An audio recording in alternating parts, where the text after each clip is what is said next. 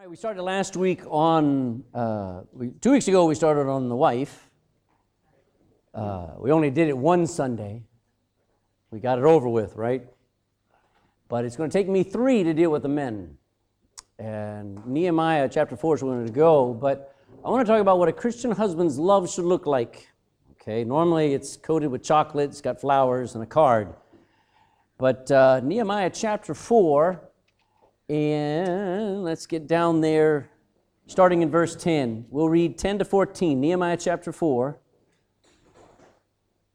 verse 10.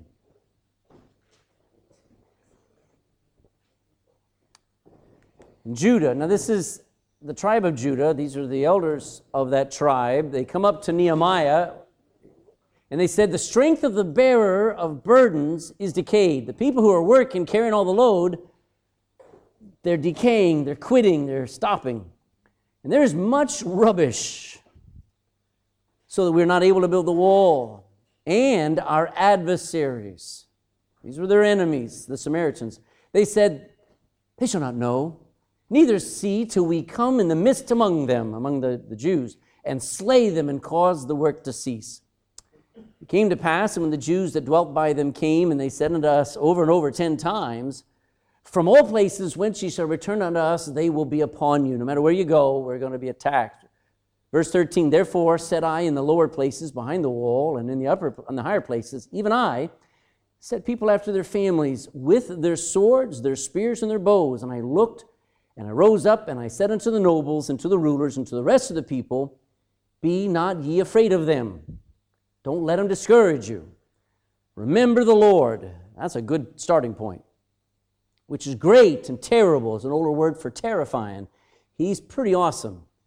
And fight for your brethren, your sons and your daughters, your wives and your houses. We're very prone, and we're very, we find it very natural to fight our families, fight in our families. It is in the Western world, it is a given that we fight amongst ourselves more than we fight against our enemies. And I don't know why all that is, but for all the problems in the home, our attention is focused on seeing one another wrongly. And this person you fell in love with 10, 20 years ago and you wanted to live their life with, now the two of you just want to strangle each other. Now, how does that happen? Everybody's got their story. I just know this. The Christian's got to decide to rise up and fight for your family. Now, we've been going through the book of Nehemiah, and as I said, and I always say, this is a personal record, like a journal of what Nehemiah thought, what he felt, and what he did, as he led those few families, a few thousand families, to reconstruct Jerusalem.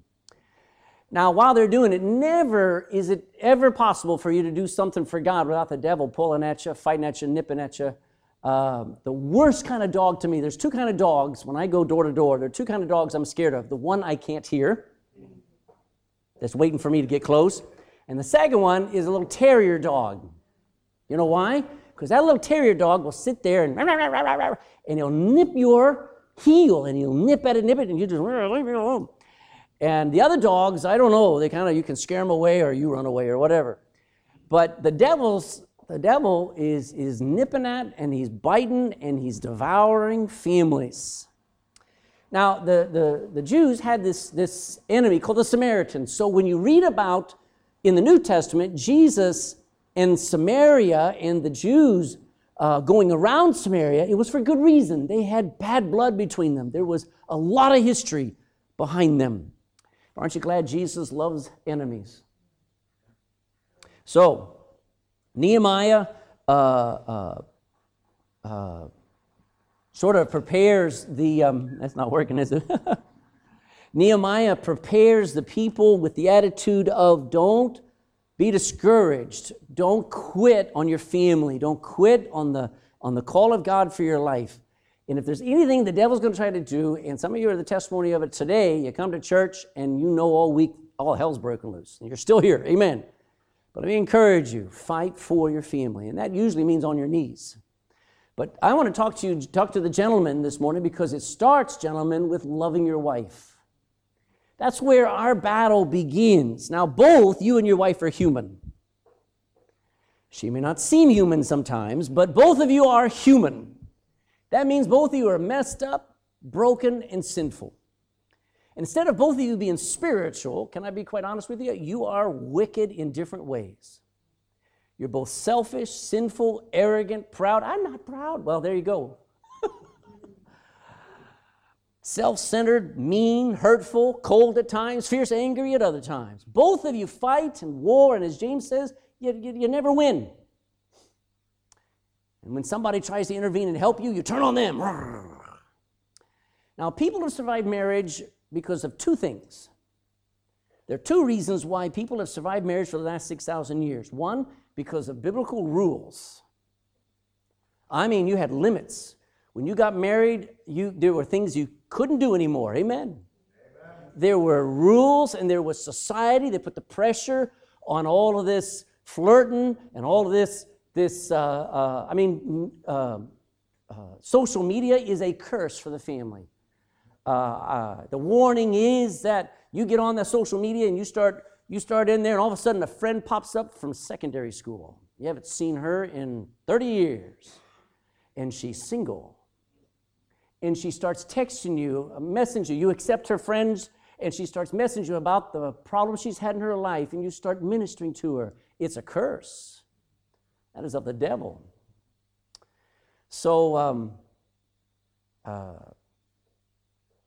both of us, husband and wife, we only survive by having rules over what governs our mouth, what governs our thoughts, what governs our actions. And secondly, the enabling power of the Spirit of God. Now, the world has gotten rid of the rules. Anything goes now in a relationship. You can call anything a relationship now. And you can dump and pick up. I think dating, as many times as people, I'm just going to get off on the side every once in a while, so just hold on, okay? I think constantly dating and dating and dumping is only preparing you for marriage and divorce and marriage and divorce. It's not right. Not the biblical, not the world's idea of dating. The world has gotten rid of the rules and Christians have grieved the Spirit of Christ, and so we don't know how to love our wives. So let's take a good, this is how most guys try to love their wife. Normally they're kicked out, so they try to get back in. And that's not how you love your wife, with chocolates and flowers. Let me fight for your family by loving your wife. And so we're going to take a look at what a Christian husband's love ought to look like. I got too many L's in there. Let's pray. Father, I am overwhelmed because this is convicting. I'm guilty, God. I'd rather preach on anything. Preach about things where I'm a failure at. So God, I pray you help me and help every hearer in this room, whether it's a wife or a woman who's been burned, or whether it's a husband and everything is falling apart. Lord, I pray we just listen and let you work in us what only you can do, and that is a miracle. God, our kids, our generations, our wives, our families, our sanity needs help. And you've given that in the Bible. Forgive us for thinking that we need to go down to Eason's and buy every book on the family. There's nothing wrong with reading about the family. Nothing wrong about reading about marriage and child training. But we got to start with your book. And if we're in your book, we might not need so many others. Lord, I think we need a hearing heart today and a grieving heart. So humble us, please, and help us. In Jesus' name, amen. So what a husband's love should look like. If you go to Ephesians now, chapter 5. Ephesians 5. Now, in simple words, I need you to run down to verse 25. Ephesians 5, 25. Now, notice, this is not a teacher. Paul is not teaching. He's commanding. Notice the comma after husbands. He's saying, husbands, have I got your attention yet? That's what the comma does. It stops you and goes, yeah, talking to me? Yes. Love your wives. It's a command. Even as Christ also loved the church and gave himself for it. Now, summed up, how does a husband, what is his love life supposed to look like? What is his love supposed to be compared to? It's as Christ loved us. Well, how did Christ see us? Well, he saw us when we were not saved. Do you remember how interested you were in Christ? Remember how disinterested we were in anything that was really biblical? Yeah, we went along because Mom and Grandma took us to church and we did our duties and stuff, but our hearts weren't into it normally. Christ loved us when we were uninterested. Christ loved us when we were ungodly. Amen? I got one amen out of that. God commendeth his love toward us in that while we were yet sinners, Christ died for us. So Christ loved us when we were uninterested. Christ loved us when we were ungodly. Christ loved us when we were disrespectful. When we trashed his name, when we blamed him and mocked him and blasphemed his name, he continued to love us. When we were unworthy, we couldn't do anything that could say, Lord, do I have your attention? Lord, isn't this awesome? I want to show you how great my love is for you. We had none of that. We were unworthy. You know what? That was us. Gentlemen, say amen. Amen. Some of you are still there. That was us. Now let me just be real honest. Yet Jesus loved us, didn't he? You know what Galatians 2:20 says? Go to Galatians. You're in Ephesians. Go back a couple of pages. Galatians 2:20. Galatians 2:20.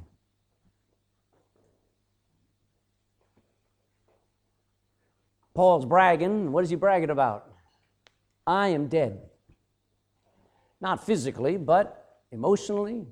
I am dead to this world. He says, I am crucified with Christ. Nevertheless, here I am. I live. Yet not I, but Christ is living in me. In the life which I now live in the flesh, I live by the faith of, notice these next words, the Son of God, who loved me and gave himself for me. That's a powerful verse.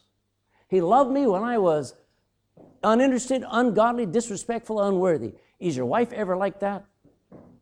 Gentlemen, is your wife ever like that? Don't say amen. You'll be dead. But I think you need to, in your heart of hearts, start to think about, wow, Christ loved me like that. I need to love my wife when she's disrespectful, when she's just outright ungodly, when she's not worthy of my attention and my love, as Christ loved me. All right. So last week I said two things. All right. A husband's love is a result of being spirit-filled. Go to Ephesians chapter 5 now. Before you ever get to the talk on the home, Paul talks about the heart. Ephesians chapter 5, verse 18 says, spoke to men and women, but let's talk to the men. Gentlemen, be not drunk with wine wherein is excess, but be filled with the Spirit. You say, can't I drink a little bit? You know, if you're full of the Spirit, there's no room for drink. You're full of the Spirit. You don't need the drink. Amen? Come on. Well, I think I can drink. You're a fool. And I'll tell that to your face. I think I can drink and it'll be fine. Go right ahead. I'm just grieving over the desire that God's men would be filled with the Spirit of God and not with drink. Say, well, look, don't argue with me. Argue with God all you want. The Bible says when a man is turning to drink because of his problems, maybe they're real, maybe many a woman has driven her man to drink, but the Bible says, be filled with the Spirit. Now, Galatians 5:22, say, why the Spirit? Galatians 5, because love is a fruit of the Spirit. Galatians 5:22, but the fruit of the Spirit, first thing is what? Is love. So, a Christian is not just someone who's saved. I'm saved, Brother Ledbetter. I'm born again. Amen. But that's not all a Christian is. A Christian is constantly being filled with the Holy Spirit of God. You pour yourself out, you give yourself, you lose yourself, and then you get filled up again. Amen. That's the life of the Christian man. Do you want to know truly how to love your wife? Now, we forget this. But you learn to love your wife by tapping into the source for love. I said all this last week. A man who's not walking in the Spirit is walking in the flesh. And the flesh only has so much love, and it's usually selfish. So, second thing, a husband's love is the result of being Spirit-filled, and a husband's love submits to God and to others. Look back there in Ephesians 5:21. 5:21, we went over this last week. Submitting yourselves one to another in the fear of God. Why do you do that? Because I fear God. I do things because He's the boss, He's in charge, and I'll have to answer to Him, and it won't be nice. So a husband loves his wife because he's submitted to God and submitted to her. Now let me tell you what that means, all right? You know you're not submissive when you're arguing. You know you're not submissive when there's contention.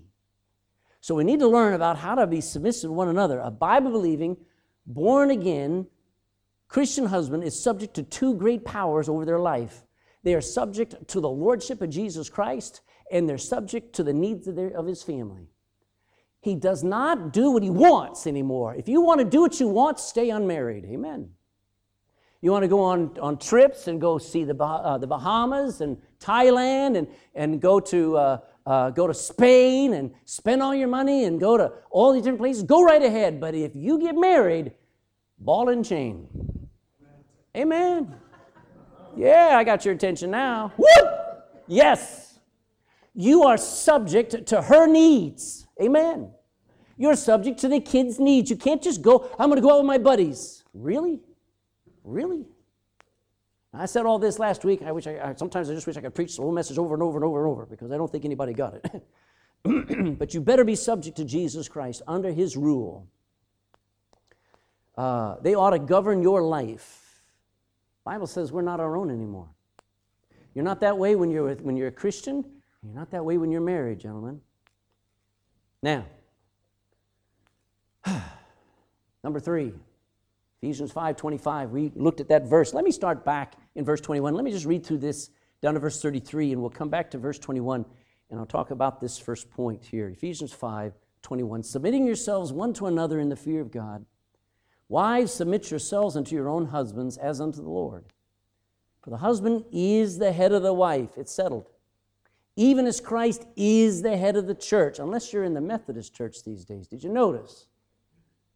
Those Methodists over in England and over in America have decided that women can be preachers and homosexuals can be Christians and all this stuff. It's just, Christ is not the head of that church. Okay? He better be the head of ours. He's the head of the church, and He's the Savior of the body. Verse 24, therefore, as the church is subject to Christ, so let the wives be to their own husbands in everything. Husbands, here we go, love your wives, even as Christ also loved the church and gave Himself for it, that He might sanctify and cleanse it with the washing of water by the word, that He might present it to Himself a glorious church, not having spot or wrinkle or any such thing, but that it should be holy and without blemish. So ought men to love their wives, like they do their own bodies. He that loveth his wife loveth himself. For no man yet ever hated his own flesh, but nourisheth and cherisheth it, even as the Lord the church. For we are members of His body, of His flesh and of His bones.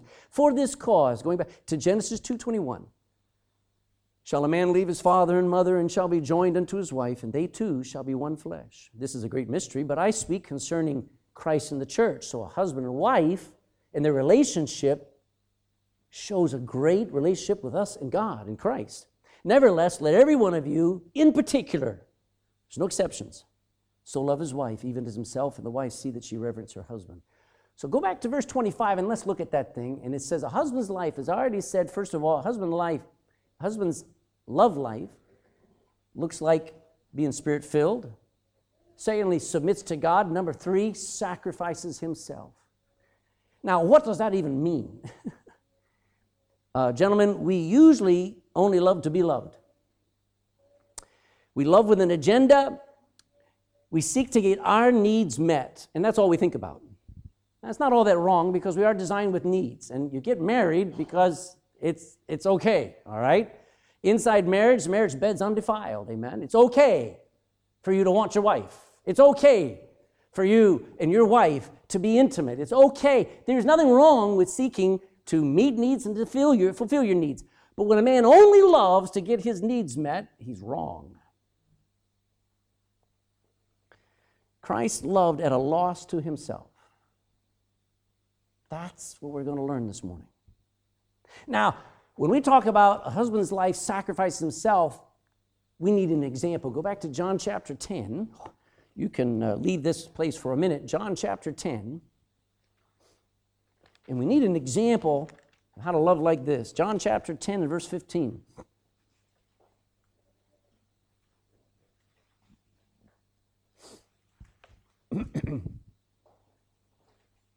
John 10:15, Jesus is speaking of himself not as a husband here, but as a farmer, as a shepherd. but the principle applies. Verse 15, and the Father knoweth me, even as I know, even so know I the Father. And I lay down my life for sheep. Now, I don't know about you, but sheep don't seem very important to me. If I'm out in a field somewhere and I'm taking a walk and I'm having a grand old time out on the Ring of Kerry or in Ding or whatever, and I see a pack of wolves coming up hungry for some sheep, I'm out of there. I just don't care about sheep. But a shepherd cares. All right?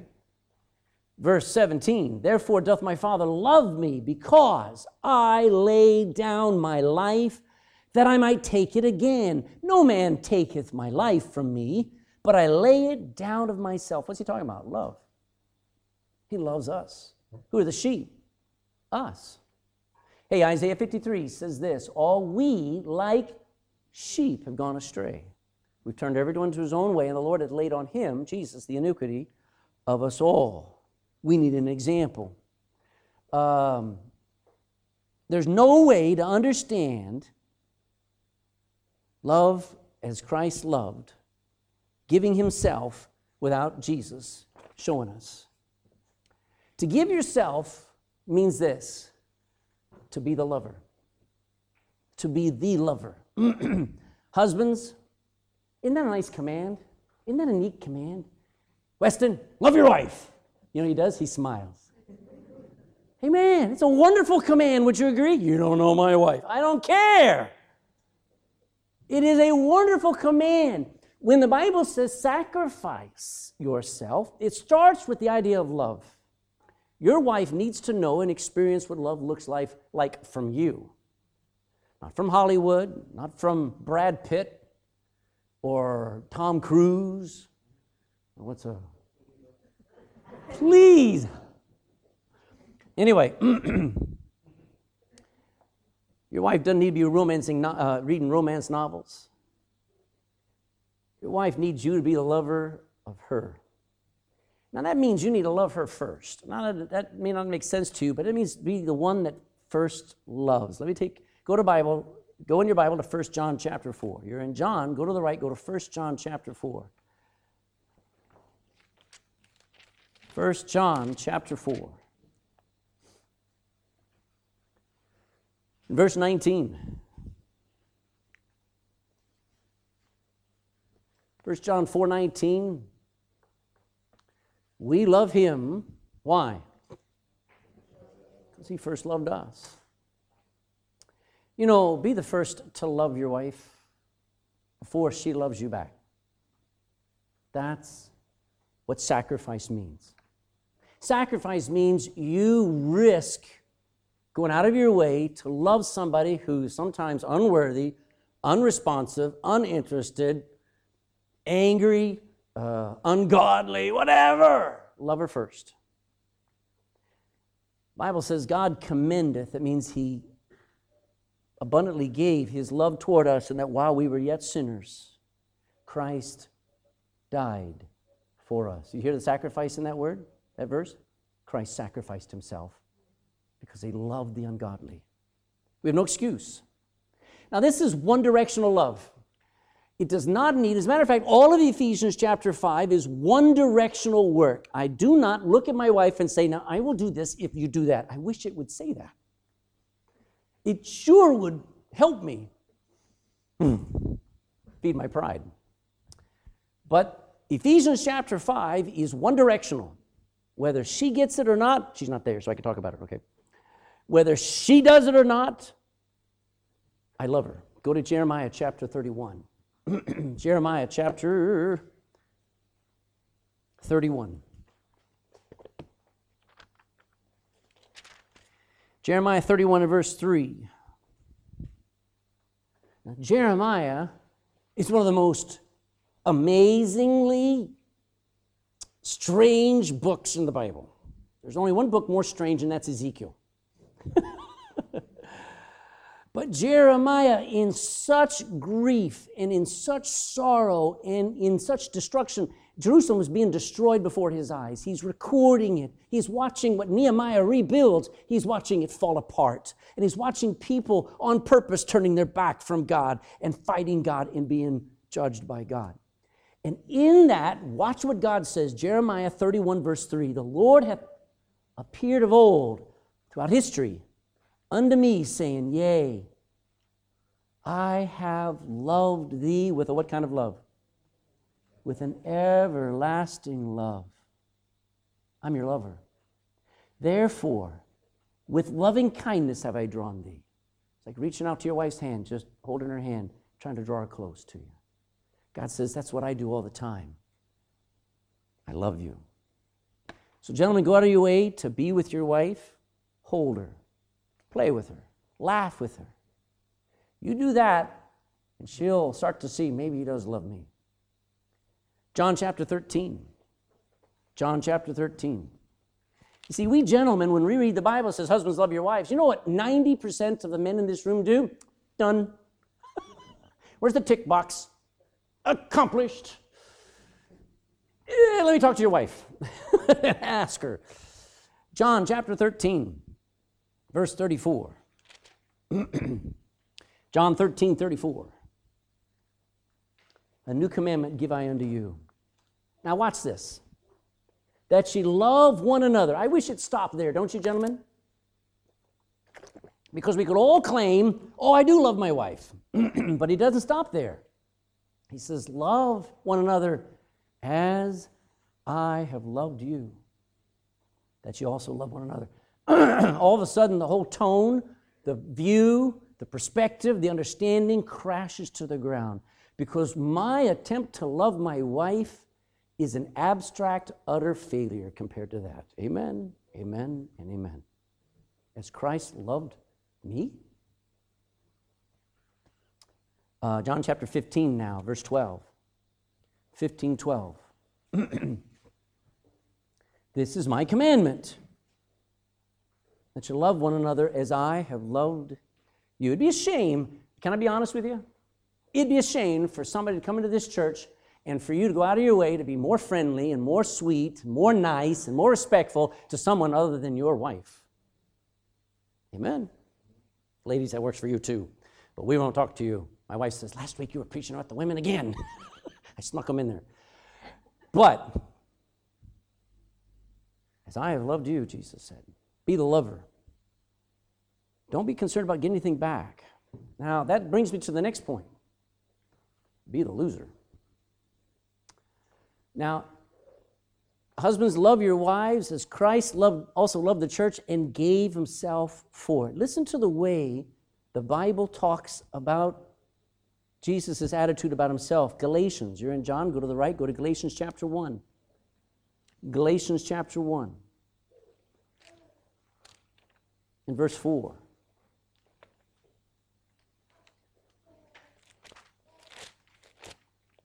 Galatians 1:4. Verse 3 says, grace be unto you and peace from God the Father and from our Lord Jesus Christ, who, underline these next two words, say them with me, gave himself for our sins. He didn't give money for our sins, did he? He didn't give his mother for our sins. He didn't give miracles for our sins. He didn't give comfort for our sins. What did he do? He sacrificed himself, that he might deliver us from this present evil world according to the will of God and our Father. Go to Ephesians chapter 5 in verse 2. Ephesians 5 and verse 2. This is a constant phrase of the New Testament. Ephesians 5 and verse 2. And walk in love. Live that way. As Christ also hath loved us and hath, two words, given himself for us, a sacrifice, an offering and a sacrifice to God for a sweet-smelling savor. Titus to the right, Titus chapter 2, verse 5. 1st and 2nd Thessalonians, 1st and 2nd Timothy, Titus. Titus chapter 2, verse 5.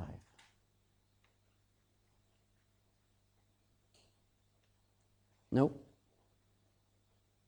I think I mean, it's not Titus, it's Timothy. 1 Timothy chapter 2.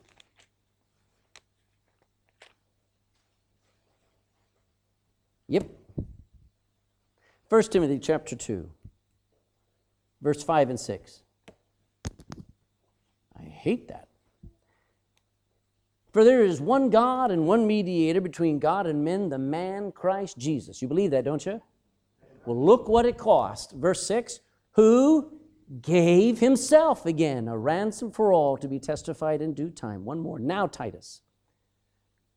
To the right, Titus chapter 2 and verse 14. Starting in verse 13. Titus 2:13. Looking for that blessed hope and the glorious appearing of the great God and our Savior, Jesus Christ, who gave himself for us, that he might redeem us from all iniquity and purify in himself a peculiar people, zealous of good works. Now go back to Ephesians. Gave himself. Ephesians now, chapter 5, verse 25. Are you with me? You notice that repeat over and over? Here we are. Husbands, love your wives, even as Christ also loved the church, and there it is. Gave himself for it. Let me just say this. Jesus lost everything just to love me. That blows me away. That's why I'm born again today. That's why I actually went out to church, because I heard a soul winner tell me God wanted me, that Jesus loved me. See, I can hear about John 3:16, God so loved the world, but when that woman put my name in John 3:16, it shook me. Jesus lost everything. Let that sink into your heart. Jesus actually became poor so that his bride could be saved and become rich. 2 Corinthians. Go back to the left, 2 Corinthians chapter 8. 2 Corinthians chapter 8. And verse 6. Oh, I say verse 9. 2 Corinthians 8 and verse 9.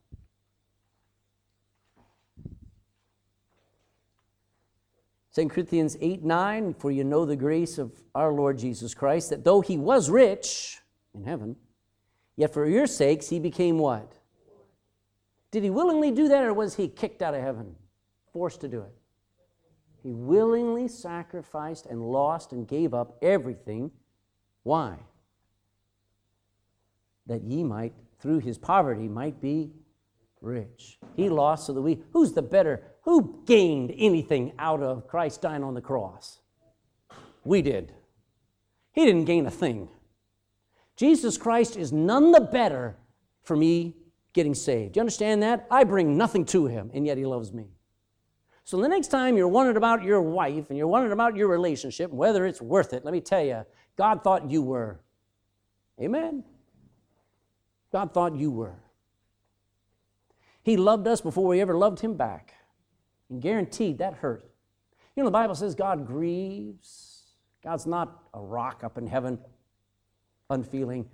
It grieves him when his creation turns their back on him. And yet he loved us. He loved us when we rejected him, and when we, as a human race, we crucified him. When he came into our world, he lost everything. He lost his glory.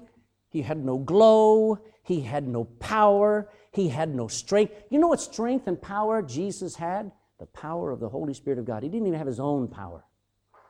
He shed everything of the deity that he was, and he set it all aside, and he lived in the power of the Holy Spirit, the same power you and I can live by. So he gave it all up. He relinquished his riches. You know, think about this. He lost his relationship with his Father for a brief time on that cross. He has to cry out, Father, why have you forsaken me? Where are you? Why was he doing all that? For us. He gave up his righteousness, and he willingly took on our record of sin. You gentlemen, you find out your wife's been embezzling money and robbing banks. She's standing before the judge in a court there, and they're about to pronounce guilty, and you stand up there and you say, I'll take the blame. I'll take the punishment. I'll go to prison. That's what Christ did. And that's what a husband's love looks like. He's the loser, and she's always the winner. Does that make sense to you? No. It needs to. He sacrificed his time. You know, he took the time to work everything out. You think how long it took for you to finally figure this thing out? God was patient. If I were God, I would have quit a long time ago. Amen? God takes time. Husbands, your wife's not responding, your wife's not growing, your wife's not helping, take time. Sacrifice. And in the end, he sacrificed his own life. He not only loved us in life, but he loved us in death. You know what every woman used to yearn for? Oh, somebody who would sacrifice their life for them. Used to be like that. I don't know what women want today. But deep, deep down, throughout history, all the best stories are of a hero showing up and risking his life, coming and standing there in the front of the train, going to stop the train to protect the woman he loves, you know. Losing his life. You know where they got that from? Christ.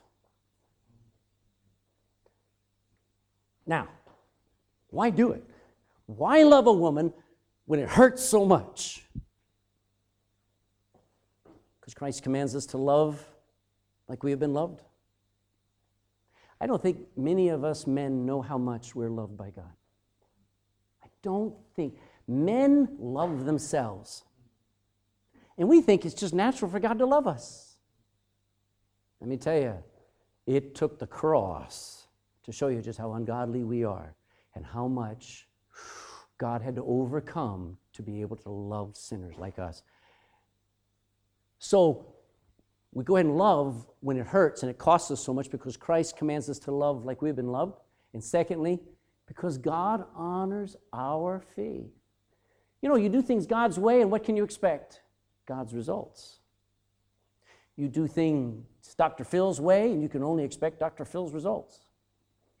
God honors obedient faith, and he rewards us supernaturally. Amazingly, surprisingly, you'll never be happier than when you learn. Now, this is not something you just switch on, gentlemen. This is something you're going to say, that's a command, and it's something I've got to work on for the rest of my life so that I love my wife like Christ loves me. You'll never be happier. Fourth, a husband's love sanctifies his wife. Go back to Ephesians chapter 5 and verse 26, and this is very practical. Verse 25 and 26 and 27 says these words, husbands, love your wives, even as Christ also loved the church and gave himself for it, that he might sanctify and cleanse it with the washing of water by the word, that he might present it to himself a glorious church, beautiful, not having spot or wrinkle or any such thing, but that it should be holy and without blemish. Speaking of the church, and actually drawing attention to the wife. Now, what does it mean to sanctify our wife? Number one, it means to cleanse, to clean, to purify, to protect your wife from the things that defile her. Now, our wives and our families are constantly soiled. They're soiled by three great powers in this world. One, by Satan. You don't even have to do anything for the devil just to walk into your home and cause havoc. Amen? And bring nightmares. Our wives and our families get soiled by our culture. I mean, I don't understand it, but one sight of something can bring back a memory, can bring somebody down, can bring back hurt. Our culture, and by sin. Sin soils us. And you know what's true about this thing? God gave your wife you to keep her clean. Amen. Now, Jesus is our sanctification. 1 Corinthians 1:30 says, but of him are ye in Christ Jesus, who of God is made unto us wisdom, and he's made unto us righteousness and sanctification and redemption. But according to Ephesians chapter 5, a husband can actually sanctify his wife and family by cleansing her past, by washing away her hurts, by lifting her fears, and holding her in her weaknesses. Paul refers to it as the washing of the Word of God like water through their minds and their hearts. As a pastor, every Sunday I come, I try to get you into the Bible. Why? Because the Bible cleanses. The Bible washes. Just reading, you say, I don't get anything out of it. It just cleanses you. Never should you come to church for information. I hope you come for transformation. Hope you come so that you come in and you get helped. But I can only do that on Sundays and on Wednesdays. But a husband can do it every day, throughout each day. It's a very rare thing for a dad or a husband to actually take the time and wash his family's spiritual feet. But that's what a husband and a dad is called to do, to wash out the spots, all the soiled places in their past and the promises of God. You know what the devil wants? He wants to make it so that a man has failed so many times that a woman won't let him, can't trust him, doesn't ever let God use that husband to help her. Let me tell you, we need a reset button. It's called revival. We say, I need to let my husband minister to me again, as flawed and as messed up as he will be, because God gave you, wives, your husband to wash it with the watering of the Word. Do you know it's wonderful when a husband can go over the past and remind of the future and remind you of Romans 8:28. For we know that all things work together for good to them that love God and to them who are called according to his purpose. A husband can iron out wrinkles. Now, most of us, when we think of wrinkles, we think of these things across the skin, you know. And I guess women fear wrinkles almost totally. But wrinkles, you know what wrinkles are in a wife's life? It's jumbled thoughts. It's life is just like when I get out of bed, I forget to make the bed. Amen? And when my wife sees that bed, you know what she says? Craig, help me make the bed. She does it. Just, all right, back up there. She doesn't like to see it all messed up. But when a woman looks at her past, you know what she sees? Messed up. Messed up, man. I don't care who you are. You may be raised in a Christian home. You may be raised in hell on earth. But a woman looks back and she sees nothing but wrinkles. And the husband needs to be able to get in there and knowingly, carefully, lovingly iron those things out, man. Not that you understand them all, but you love her through it. God gave every wife in here a husband to help you think through things and not panic. Let your husband iron out those things that you find yourself so worried about. You know, a woman thinks that by worrying she's helping. Now, concern is one thing. Worry is a worse thing. It's not wrong to be concerned. All right? My wife had a sixth sense in 7th and 8th too. But anyway, she had a sixth sense. She says, "Where's Joel?" I go, "I don't know." Man, she knew exactly. He was doing something, and I had to run go find him, man. And concern is one thing. Worry, panic, anxiety, freaking out, that's another thing. Your husband's there to hold things together. Iron out the wrinkles. You know, that's what Christ does with us. He tries to give us peace when we're panicking. He tries to give us strength. You know, that's what the husband can do in your home, if you let him. Gentlemen, look at what it says there, verse 27. Well, look at verse 26, that he might sanctify and cleanse it with the washing of water by the word. You know, a man's words can really calm a wife if they're right. But especially the word of God, that he might present it to himself a glorious church. Think about a beautiful church, not having spot or wrinkle or any such thing, that it should be holy and without spot or blemish. It is a husband's job to help his wife to be beautiful on the inside.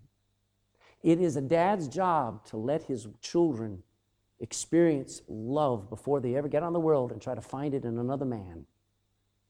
It is a man's responsibility to show his wife and his kids what love is. That's a tall order. Let me say this. One of the great gifts we can give back to God are our wives and our children, clean and strong and prepared for Him to use. That's what a man can give back to God. I'll teach you this next week. Whether you like it or not, your wife is the gift from God. Amen. Say, well, I think I made a mistake. When you married her, you didn't make a mistake. It's a done deal. God says that's the one. And according to the Bible, she's a gift from God. What God hath joined together, let no man put asunder. And that's dealing with marriage, not with the perfect woman. Just the fact that you got married, God put you together, don't undo it. We got this gift from God and our wife. Every one of our children are gifts. The greatest gift we can give back to God is those precious people in your life, clean and ready to serve and be used by God. Now, what's a man's love life look like? It'll look spirit-filled.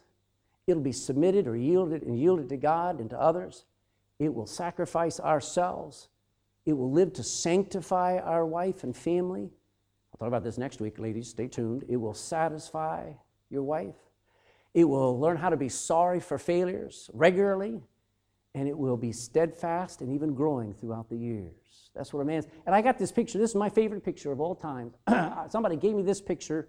I actually had it on my wall. I had to take it down because I put something else up there. This thing, I've had it for 37 years. When I got saved, somebody gave me this thing, and it's basically a picture when I come home to heaven. And it's a picture of me, from the backside, meeting Jesus. And I can't wait. You know why? You know why that is so precious to me? Because I know it's true. And this sinful wretch of a failure is going to go and sense and experience the love of Christ, unworthy as I am. And it reminds me I need to have that kind of love for my wife every day. So, how does your love life look? I know most of you won't even try. You won't even try. You're too much effort. You know, if I had a 3-point sermon and I says, all right, just go buy her flowers, get her chocolate regularly. You know what they say about when a wife's upset, throw her chocolate. That's all they say. You know? Just keep throwing her chocolate. But that's not what the Bible says.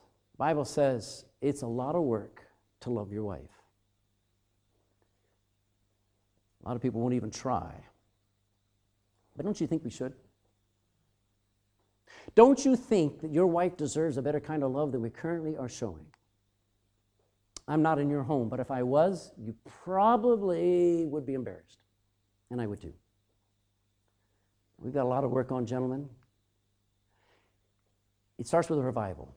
To actually have this command, husbands, love your wives, even as Christ also loved the church, there is no other religion on this planet. There is no other statement of faith that touches the heart of a man like that Bible does. Every other religion forces a wife to be submissive and to be subject to her husband, forces the children and forces everybody to be under a rule of iron and to put the husband first and to give all honor to the husband, to let him and his buddies eat first. And even in cultures around this world, the wife is the last one to eat. Husband's first, the kids second, and then the wife has to eat the scraps. In your book, the Bible says the husband gets last. Now that's crazy. And yet that's love. I think we don't know how to do it, do we? The command's there. The only thing that's missing is the desire. Can we pray for the desire this morning? Can we ask God to help my wife see real love instead of me? It'll come when you want to love like Christ loved you. Let's pray. Heavenly Father, I come before you with frustration. Because there's no whiz-bang this morning. There's no way to make this easy. It's terrifyingly costly to try to do things your way. Unfortunately, our wives have had to put up with our way too long. Our children have had to put up with dads that aren't like Christ. And this world is missing a great picture. If the world could look at Christians and see Christ loving his church, the world would be beating down our door. But the world thinks they got a better idea of love. And really, compared to our homes, it's going to be hard convincing them. So God, I pray for every person in this room, I ask that you forgive us. I pray like Hezekiah. I pray, Lord, please forgive your people. We have not loved as we ought. We have not really compared ourselves with the love of Christ and looked into this Bible and seen just how much you have lost just to love us. We're sorry. We're sorry that we've tried to do it our own way, and no wonder we failed. At least I am. I pray that our wives, our children, and all for the rest of our lives would just experience a better dad and a better husband because of Christ. Let that be real. In Jesus' name, amen.